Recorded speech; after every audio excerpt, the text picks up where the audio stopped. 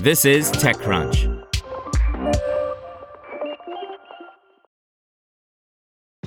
This episode is brought to you by ShipStation.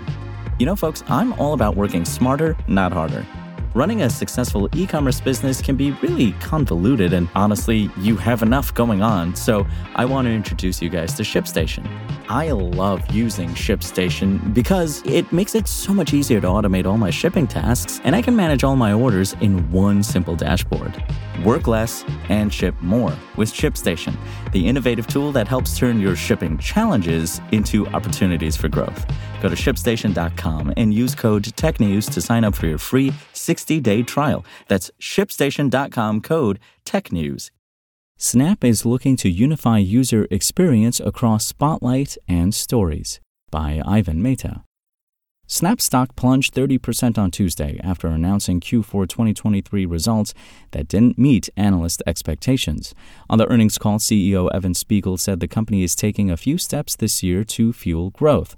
These include unifying experience across Stories and Spotlight, improving ad interactions across platforms, and increasing engagement and user growth in North America and Europe. The social network launched its TikTok rival Spotlight over 3 years ago, and it has seen promising results. Total time spent watching Spotlight increased 175% year-on-year, and average monthly active users grew 35% year-on-year, according to the company's Q4 2023 earnings release. Spiegel said that the company wants to leverage things like ranking mechanisms and recommendation engines from Spotlight and port to Stories for better engagement.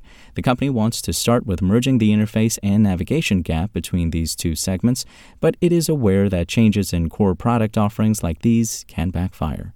Anytime you're asking people to change their behavior, that can be difficult. That's why we're really trying to be thoughtful about it. I think one of the most frustrating things from a user experience perspective is that the UI and navigation for Spotlight is different than the UI and navigation for Stories, Spiegel said in a call with analysts. The initial steps here are really trying to unify the UI and then unify the navigation and make sure there aren't any, negative secondary impacts on various parts of our business. It's all about money. Snap's efforts to merge Stories and Spotlight experience also have to do with the fact that the social network is trying to offer better incentives to advertisers. During the earnings call, Spiegel boasted about the fact that Spotlight has about 99% brand-safe content, according to a third-party audit estimate. I think one of the really unique things about Snapchat is that advertisers can get a brand-safe experience without paying a premium for it, like they have to do on other platforms to avoid harmful content, he noted. I do think we'll be able to continue to extend those benefits to advertisers in this unified experience, and our very high levels of brand safety, I think, are a real differentiator for us. The company also said that it plans to deploy insights from My AI usage to more relevant and engaging advertising to users.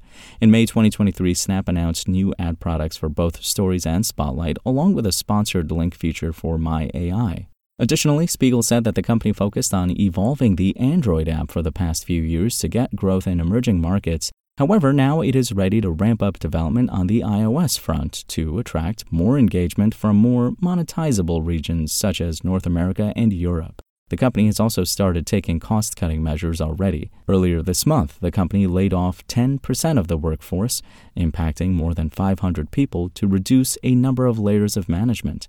In order to best position our business to execute on our highest priorities and to ensure we have the capacity to invest incrementally to support our growth over time, we have made the difficult decision to restructure our team, the company said in an SEC filing.